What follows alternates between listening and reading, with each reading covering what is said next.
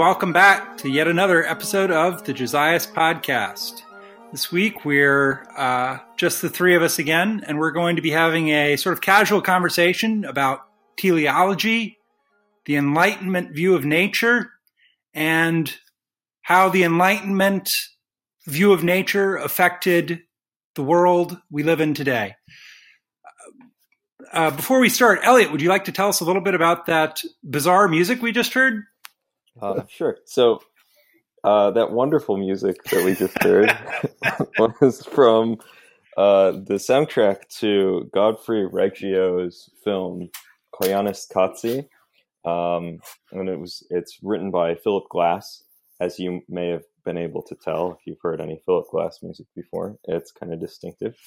So this piece of music, the movie, by the way, is definitely worth seeing. Koyanis Katsi. What's that mean?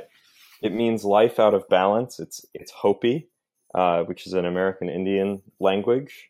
And the film is all about the mechanization of modern life, really, and it strikes a balance, I guess, or maybe it doesn't strike a balance. It strikes a very despairing note about the dehumanization of people in industrial and post-industrial urban life. It's kind of an experimental film, though, right? Oh, very experimental. I mean, I think it holds up. Reggio made 2 sequels, which were also scored by Philip Glass, and they're less great. But the original is brilliant. But it's all like kind of a montage, right? Without words. It's a series of montages. A lot of them are. Some of them are in slow-mo.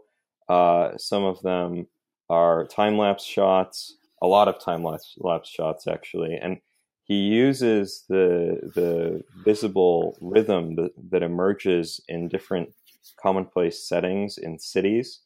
When you can contract the span of time to build the music, he being Philip Glass. So the grid, which we just heard, is played over a montage of factory scenes and scenes of commuters going through train stations. You can see ketchup packets being made and cars being raised and lowered and showers of sparks in factories, and you see a huge Lockheed Martin factory and masses of people emerging from it for their lunch breaks, things like this.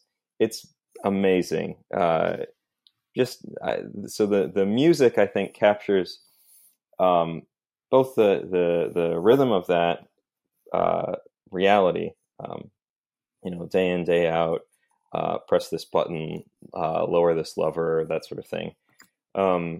But also it makes it feel alive, because the reality is that, as much as neo-Luddites love to hate on the modern world, and I've definitely been one of them many times, it's still people living in these contexts, and people have found ways to live. And so there's a lot of humanity compressed into these scenes. It reminded me, when I was looking at it, I didn't watch the whole thing, but I watched a good chunk of it last night when you said you were going to use Philip Glass, as my heart sank into my stomach. But it reminded me of the wonderful French film Playtime, which also has almost no dialogue. It's a more conventional film for sure, though, because you are following a semi-protagonist through sort of this modern urban 60s hellscape that is modern Paris, and how dehumanizing modern structures can be. But there's sort of some joyful notes hidden there about, people still are human and people are still living. And even if you're living in a concrete and steel and glass box, you're still trying to connect with other people in a way. Right. Yeah, I mean, that, just to go back even further, I think of Modern Times, the Charlie Chaplin film, right? Yeah, which is hilarious and delightful and moving, and it's very much in the same same vein, because Same vein. Tati is it's almost a silent film with music, really. Mm-hmm. Okay. Yeah. So anyway, that's the music. On that note, Pat Ehrman, why don't you start us out with sort of explain, I mentioned it briefly, but explain sort of the topic we're talking about today. Okay, so I thought I would begin by reading a quote out loud, actually, which I've hardly ever done here on the podcast. I've been able to explain myself till now. But however, it is your main way of writing your blog. That's what I write mostly in block quotes. So this is a quote from Leo Strauss, the German Jewish political philosopher who taught for many years in the U.S. This is from his book Natural Right and History. And so this kind of ties today's topic to the topic of our last podcast on rights. So Strauss writes as follows. The issue of natural right presents itself today as a matter of party allegiance. Looking around us, we see two hostile camps, heavily fortified and strictly guarded. One is occupied by the liberals of various descriptions, the other by the Catholic and non-Catholic disciples of Thomas Aquinas. But both armies, and in addition those who prefer to sit on the fences or hide their heads in the sand, are, to heap metaphor on metaphor, in the same boat. They are all modern men. We all are in the grip of the same difficulty.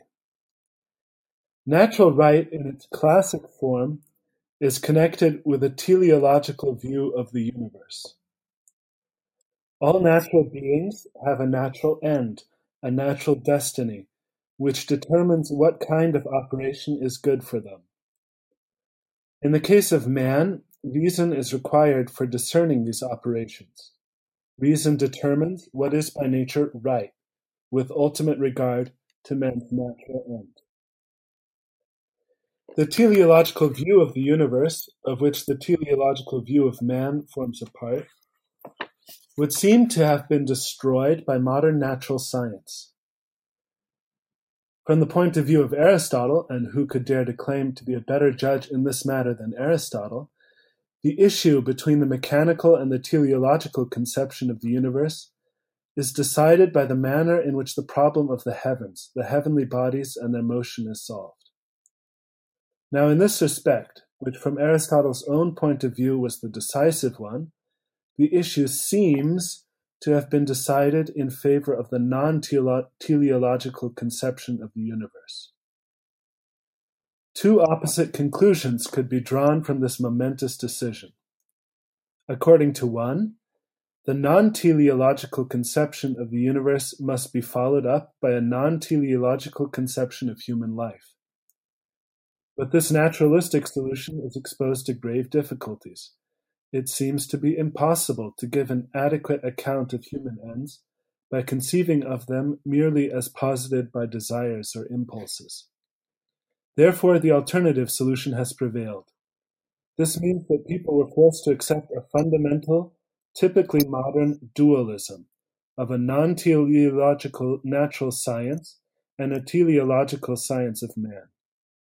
This is the position which the modern followers of Thomas Aquinas, among others, are forced to take, a position which presupposes a break with the comprehensive view of Aristotle, as well as that of Thomas Aquinas himself. The fundamental dilemma in whose grip we are is caused by the victory of modern natural science. An adequate solution to the problem of natural right cannot be found before this basic problem has been solved. There's that long quote from Strauss.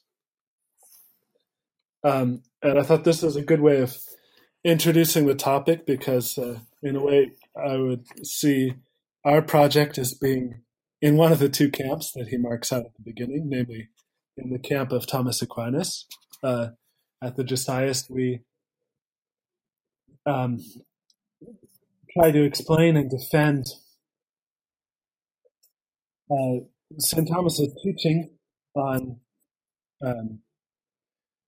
on natural right and on what's good for human beings based on their natural end, what they're naturally ordered to. But as Strauss shows, this whole classical and Thomistic conception is challenged by the apparent conclusion of natural science, namely that nature does not act for an end, and therefore neither does human nature. Yes, and it's interesting the way he describes the two camps, because he says that most people follow a teleological conception of the sort of moral realm, and then on the natural realm, they don't. Which I'm not sure. I mean, maybe people do that sort of unconsciously, but I'm not sure it's really true of the most modern philosophers who think about these things. And then the other thing he says is that the modern camps, you either get the complete nihilists or you get the people who are at least given up on classical philosophy in the natural realm, as if there's no one left defending teleology and nature. And there are a few left, right? Here at the Josias, although we don't tend to write about nature, I think it's fair to say the classical view of teleology is something we all hold. Mm-hmm. And it gets rejected in the Enlightenment time. So maybe we should turn to that, unless you... Well, there's one thing that really strikes me about the Strauss quote, and it's the reduction to the question about the movement of the heavenly bodies. Oh, yeah. And I think that's so right. I mean, you can reduce the whole problem to this idea of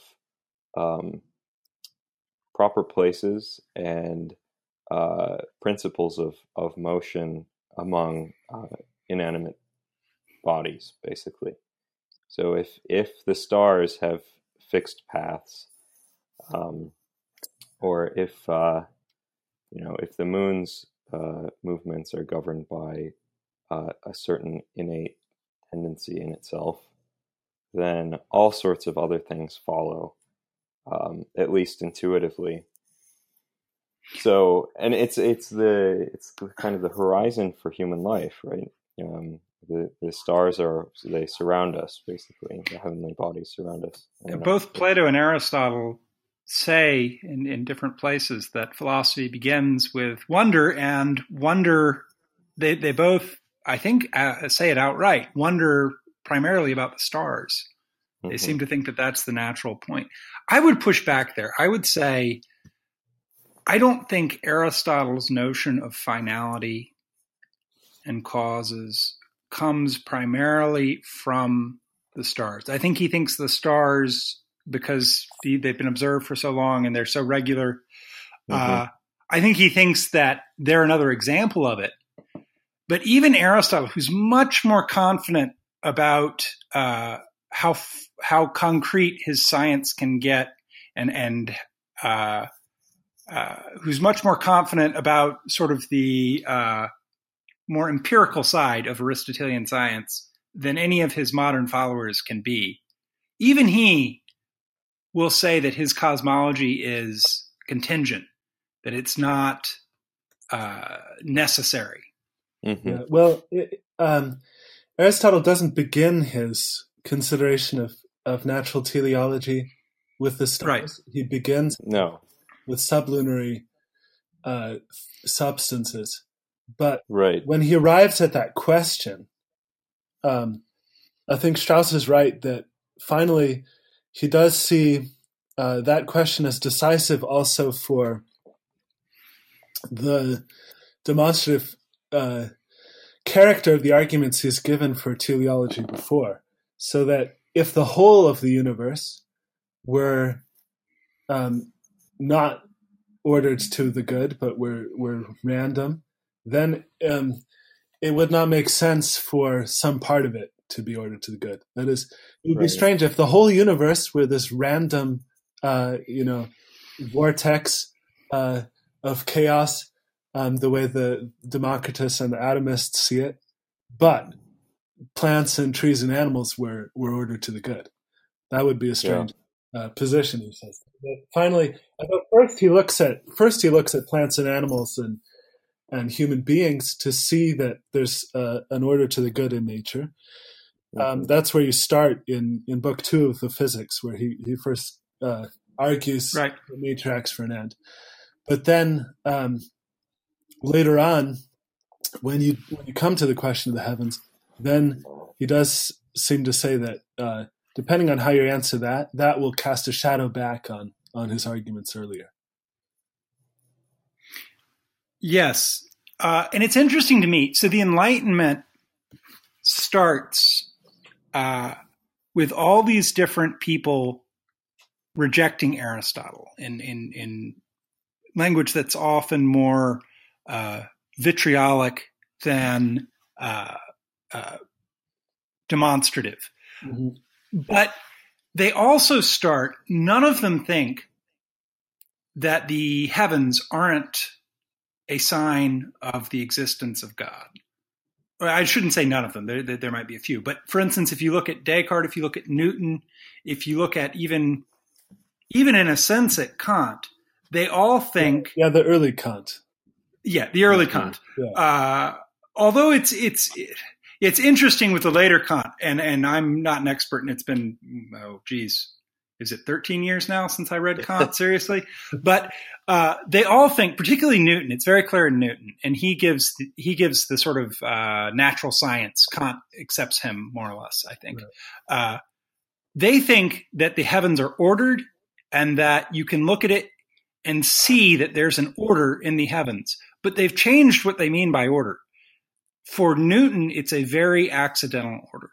You see that the forces were all arranged in a very nice way in this sort of Newtonian space, this lattice work that he's made out of space and time. And it's all ordered so nicely that you end up thinking, oh, there must be a God.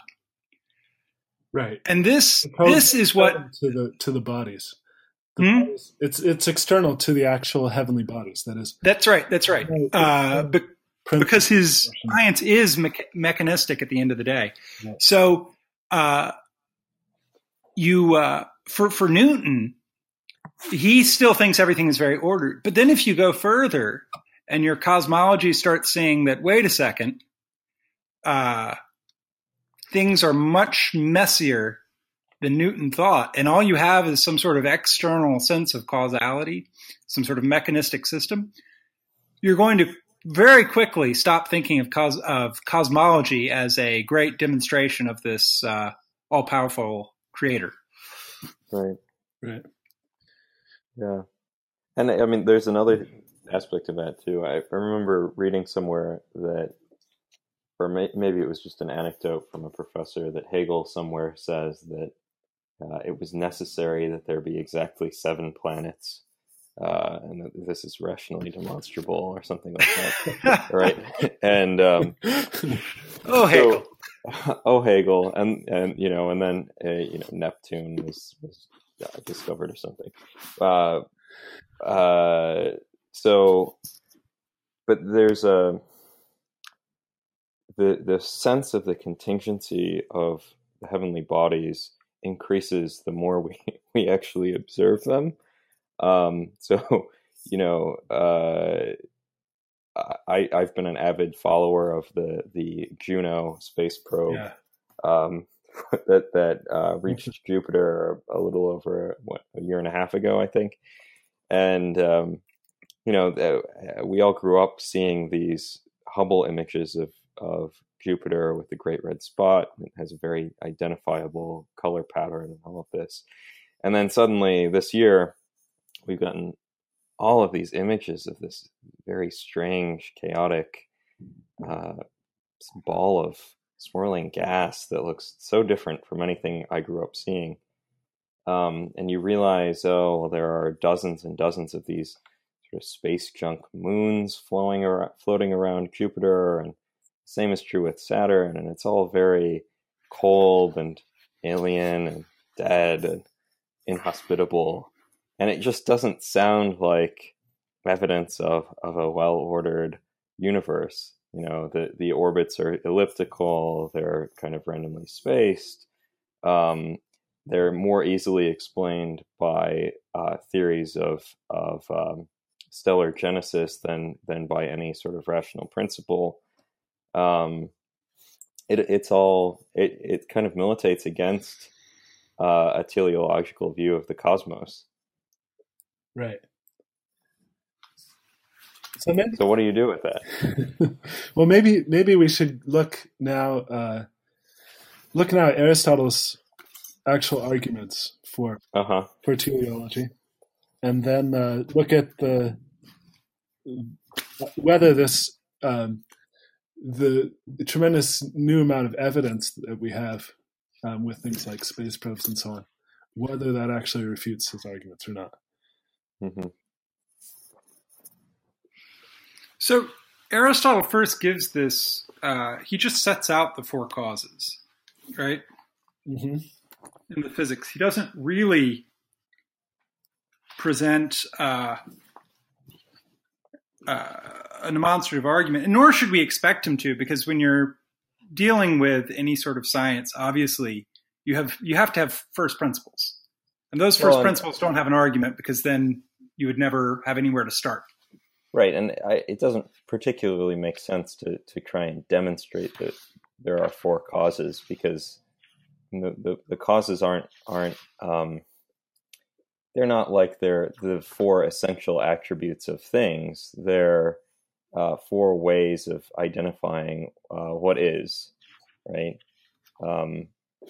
And they happen to grasp something about what is that's very important, each of them, but there could be more than four causes. I mean, during the scholastic period, people had all kinds of extra causes, right?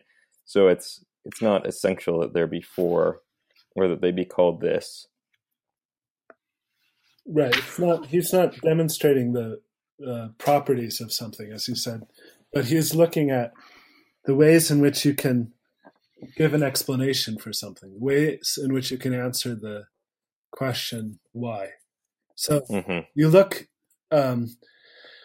we begin our contact with the world with sense knowledge. We sense, we see, we hear, we smell, we taste, we touch, and so on. And this gives us an immediate contact with the world and a very certain knowledge of the world. But it gives us a kind of confused knowledge of the world, that is, many different things about the world are contained in that knowledge, but they're not distinct and explained. And when we start wondering about the things that we know, that wonder takes the form of asking why things are this way or that way. What's behind it? What depends? On what does it depend? We see motion above all. We see things burning down, and there's a big forest fire near where my brother is studying in California. Well, this is why this example occurs to me. Right? You see fire and things burning up and destroying, and then you wonder about why. Why do things burn up? What's behind it? What does that burning up depend on? And that makes you think. Seeing the instability of it would then also make you think, well, what makes it? What makes the house stand up when it's not burning down? What's behind the stability of the thing?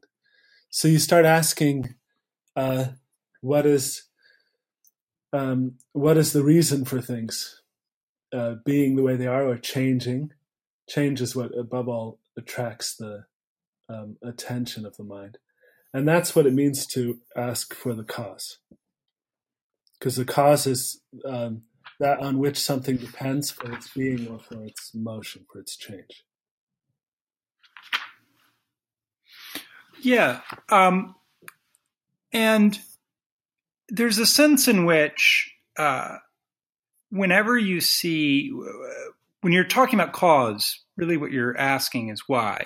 Right. And Eliot's right. The four causes, it's not so much about four. I mean, Aristotle himself gives more than four. He gives right after the four causes, he gives luck and chance, which are also causes of a sort. Yeah. And they are, in fact, the competitors, right? That's the other view, without getting into Aristotle's sort of technical distinction between luck and chance. You're either going to have teleology or you're going to have some sort of random. The answer will be it's random, right? Right. Mm-hmm. And so Aristotle starts at a very different place. And I remember there's a teacher of mine and of Potter Edmonds who used to say that philosophers disagree because they have different starting places. Where you start will end up sort of determining whether you're going to go one direction or another. And Aristotle starts by looking at motion to include all sorts of motion, to include animal motion, to include growth, to include qualitative changes, and also to include locomotion. The moderns very typically start by mathematically modeling motion. They don't even ask, what is it?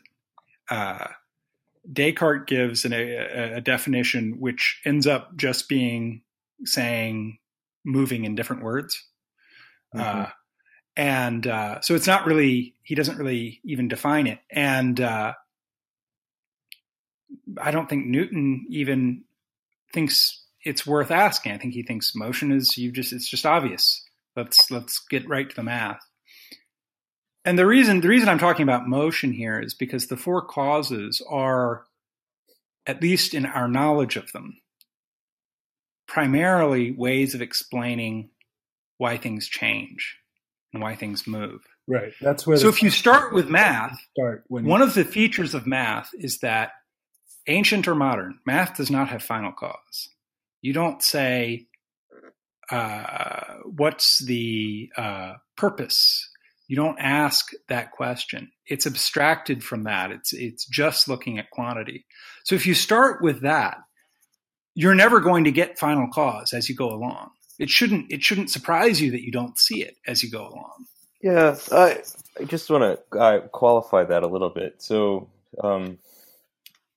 I think the idea of teleology isn't just about purpose in the sense of intention. It's about rest.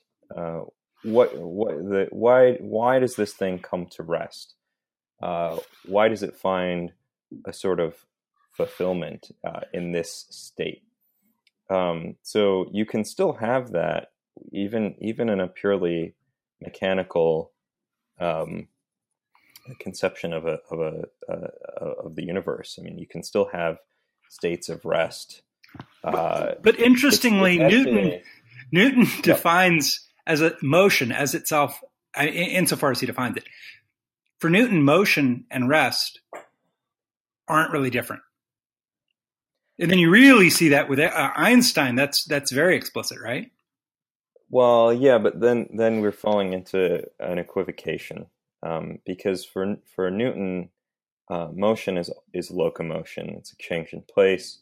But for Aristotle, motion is the reduction of potency to act. So in a Newtonian conception of things, something can be changing place without really changing at all. Right. Right. Inertial motion doesn't involve any change in the thing itself.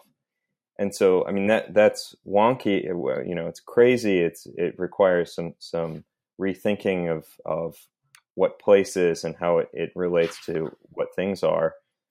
But it becomes different. I mean,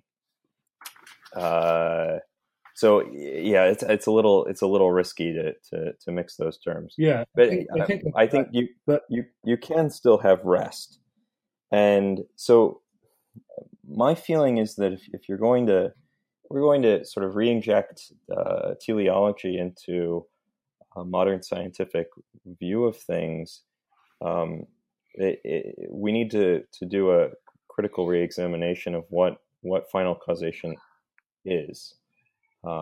Is it intention? I think ultimately it is intention, but that my understanding of that comes by way of a sort of theological view of things.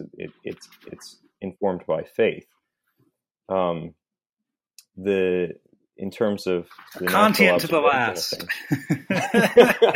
Well, no, in terms of the natural observation of things, I don't find it evident immediately that there is intention in governing their resting points and fulfillments, where they stop in their motion.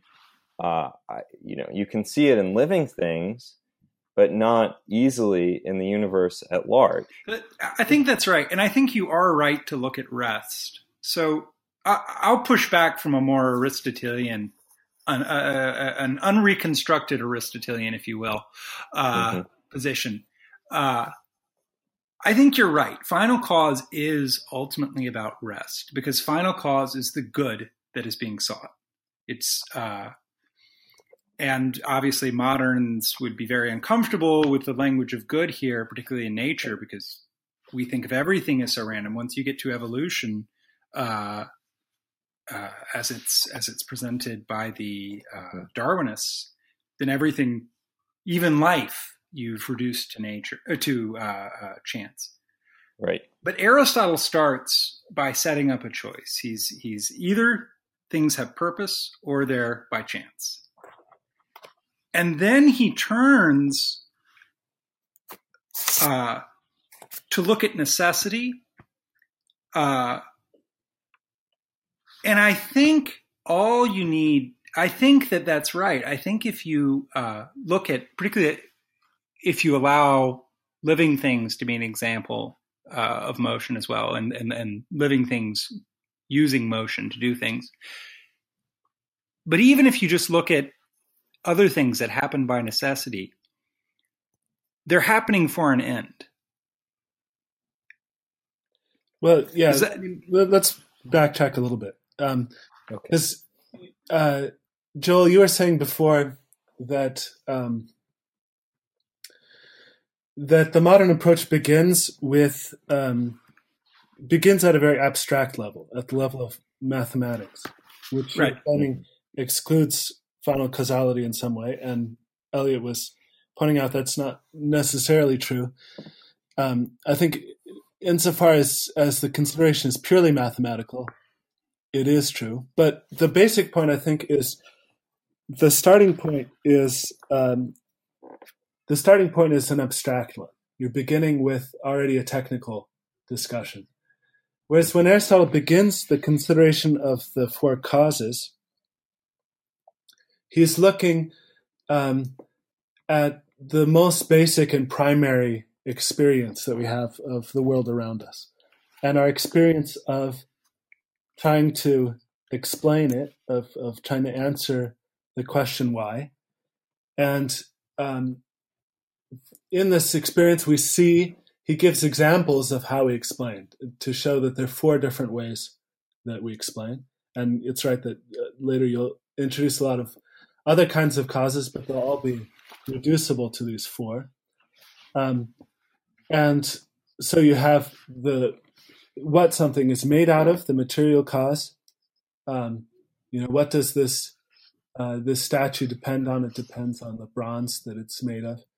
Then you have the form that makes that material into what it is. It's the form of whoever the statue is of.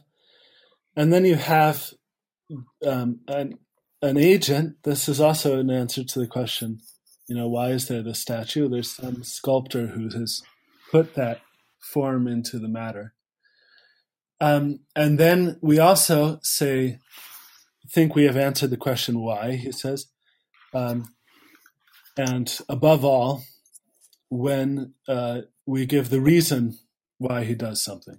So why did the agent put the form into the matter? He wanted whatever it was that he wanted to glorify whoever he was making the statue of or whatever. Or the example that Aristotle gives there in the physics is walking. Why did he walk? He walked because he wanted to be healthy. So you have there a kind of primal experience of the four causes. And then when you begin to apply this to the question of natural things, you see that in natural things, there is, as you were saying, not only motion, but also resting. There's a coming to some resting point. An animal grows, but it doesn't grow to infinite size. It grows to the size that is suitable for it, given its nature, given in nature there in the sense of, not in the first sense of nature, but in the sense of essence. Given its role in the ecosystem, we could say, it needs to have a certain size. So it grows to that size and then it stops. Or you see other processes, it heats up, for example, until it reaches the right temperature and then stops. So you come to some rest. And you can see, apart from any question yet of whether it's really ordered to a good, in living things especially, you can see that they do reach something that is good for them. Whether or not that's by chance or by per se teleological order, you can say, for the animal, it's good to reach this certain size. It's good for it to run away from the predator and escape. Even if that's only... so abstracting from the question of whether that motion to the good is accidental or really teleological. And to build on that point, you see that it moves towards something that is good for it, not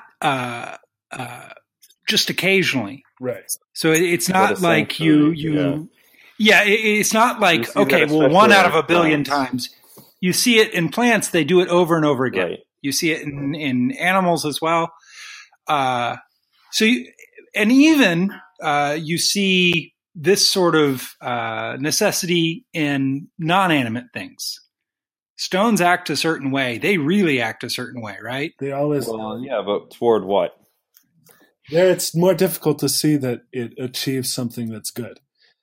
Right. The point I was making is that the resting place is something good for it. Whereas in the stone, right. You know that by a kind of analogy, if you know it. Mm-hmm. Right. So my point was, as you get less animate, necessity, and even if there's some probabilistic things going on at some level, there is repetition so that you can give laws of nature, for instance. The necessity is very clear. Where if there's a good, that's not as clear. But as you move towards more animate things and the more complex it is, the more you can see acting for a good, although perhaps the necessity is slightly less clear. Right. So okay. Well, let me try and rehash. See if I get this. So what you guys are saying is that we begin our knowledge of ends and nature by observing more perfect things, animate things, and specifically people and intentions and artifacts. You know, the bronze in the statue and all of that. It's an artifact, which makes it very intelligible because, well, someone made it. And from there, we go down through the sort of chain of being and to lower perfections, to plants and then to rocks, where our understanding of teleology only works or is only applicable by analogy or through a kind of an assumption.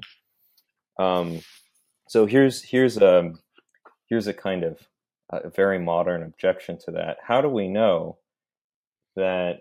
So suppose we take a critical look at this way of investigating nature. How do we know that we aren't just taking what is most familiar to us, and which is an accident? I happen to be a human being, and my human nature happens to inform the path of discovery that I follow in life. What if I'm just taking that accident and presuming that it actually describes or shows me something essential about the universe, namely the order of perfections. What if perfection is just a veiled way of saying that humans are what I know best, and therefore everything that is most human-like is best? Well, one way of answering that is this. So Aristotle talks a lot about proceeding from the more known to the less known. Mm-hmm.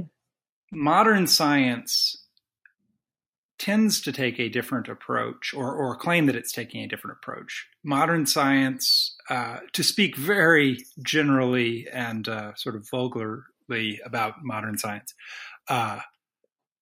you tend to start, you think chemistry is more fundamental than biology, physics is more fundamental than chemistry, and physics ends up explaining everything. That's not in the order of investigation. We don't start with in science. It's not like scientists start with subatomic particles and then work up from there. Right. So my point is just what we know best, even if it's very confused and hard to say, is also what we're most certain of. Mm-hmm. So it is odd to say that the things you're most certain of, even if you're confused about them, are just, uncertain or chance. Everyone has to start this way. As you pointed out, that was where I was going. Even modern scientists, in fact, start with their own experience. Right. Yeah. Well, I mean, it seems like that Aristotle does two things with that starting point. That is the extension by analogy from the living things that are most known to us to non-living natural things is not just a projection. Mm-hmm. There's a reason for extending that, and there are two reasons I would say. The one reason is has to do with the way that the more distinct way that you come to see the relation between the good and the agent cause. So first you just see there are these different kinds of causes and so on. But the more you reflect on your experience of them, that is on what you really know of them, in the most obvious case of living things, the more you see that they're correlative. So the agent is not able to act unless there is some final cause for his acting. And this is most obvious in what's most known of all to us, which is our own action. You can see right away that a sculptor is the agent who puts a form into the matter. He's not going to do that unless he has some end in view. Yeah, right. This is the he's not going to act. Right. This is a very good explanation of the sort of mysterious passage where Aristotle starts talking about how the posterior is to the prior in a similar way, according to art and according to nature, which I remember reading and saying, what is he talking about? But what I take him to mean is what Pater Eben just said. And if you know that when you're doing something, if you're making a sculpture, the good, the end result is really what started you acting, then in nature, we can say the end result, since we see that there's a consistency and we see that things do seem to have something that's good for them, we can say that there too, the end result is going to be prior to what was prior in time. Sure. So the bird builds a nest because it's going to raise children, because it's going to have baby birds. It lays eggs because it wants to have baby birds, because it wants to keep its species alive. Well, even if it doesn't, and even though those things are later in time, they're earlier in causation. Right. And even if the bird doesn't have any knowledge, so it's the intention that's in the bird, you can see that in reality, the activity is explicable in terms of the rest that will come later on, so that there's a dependence of the bird's egg laying on the good of having baby birds later on. Even so I would due to the bird. But then the second, 1 second, I just wanted to, because I said that too. Yeah. Right. The second step, as it were, that sort of supports this, that also goes back to that obscure text you were just quoting from Aristotle, is that if you look at our experience of art, and art here taken in the broad Greek sense to include any kind of human making of something, including agriculture and all this kinds of medicine, such things. Aristotle spends a long time considering art there in that discussion of the final cause in nature. And what you see there is that art is totally dependent on nature. That in a way what you're trying to do in art, and this is most clear in things like medicine and agriculture, is to help nature achieve something that it was, as it were, already striving to achieve. So the doctor helps the body of the patient to heal itself. He removes obstacles and as it were, helps nature over the difficult parts to get to the goal in mind. And similarly, in agriculture, you're, as it were, helping nature to produce the fruits that it would have produced anyways, but not in as much as great quantities or as good quality. Right. And so then the conclusion that he draws from that is, if what you're doing in art is totally dependent on nature, and as you were trying to do what nature is already doing, then it would be unreasonable to think that, whereas it's clear that in art you are acting for an end, that the process, as it were, that art is completely dependent on is not for an end. That is, the primary thing would be random, but then the secondary thing would be teleological. So that's the Aristotelian view, right? And it really does fit well with immediate experiences, and particularly with sort of the common experience. The one of the hallmarks of Aristotle and Thomas Aquinas are their common sense, where that doesn't mean some sort of it doesn't mean like common sense the way Republicans talk about common sense, and what they really mean is something like class prejudice. I don't mean to pick on Republicans there. Democrats do this too. Politician is all I mean. But what he's doing is taking sort of the common experience everyone has before you even start reflecting, and then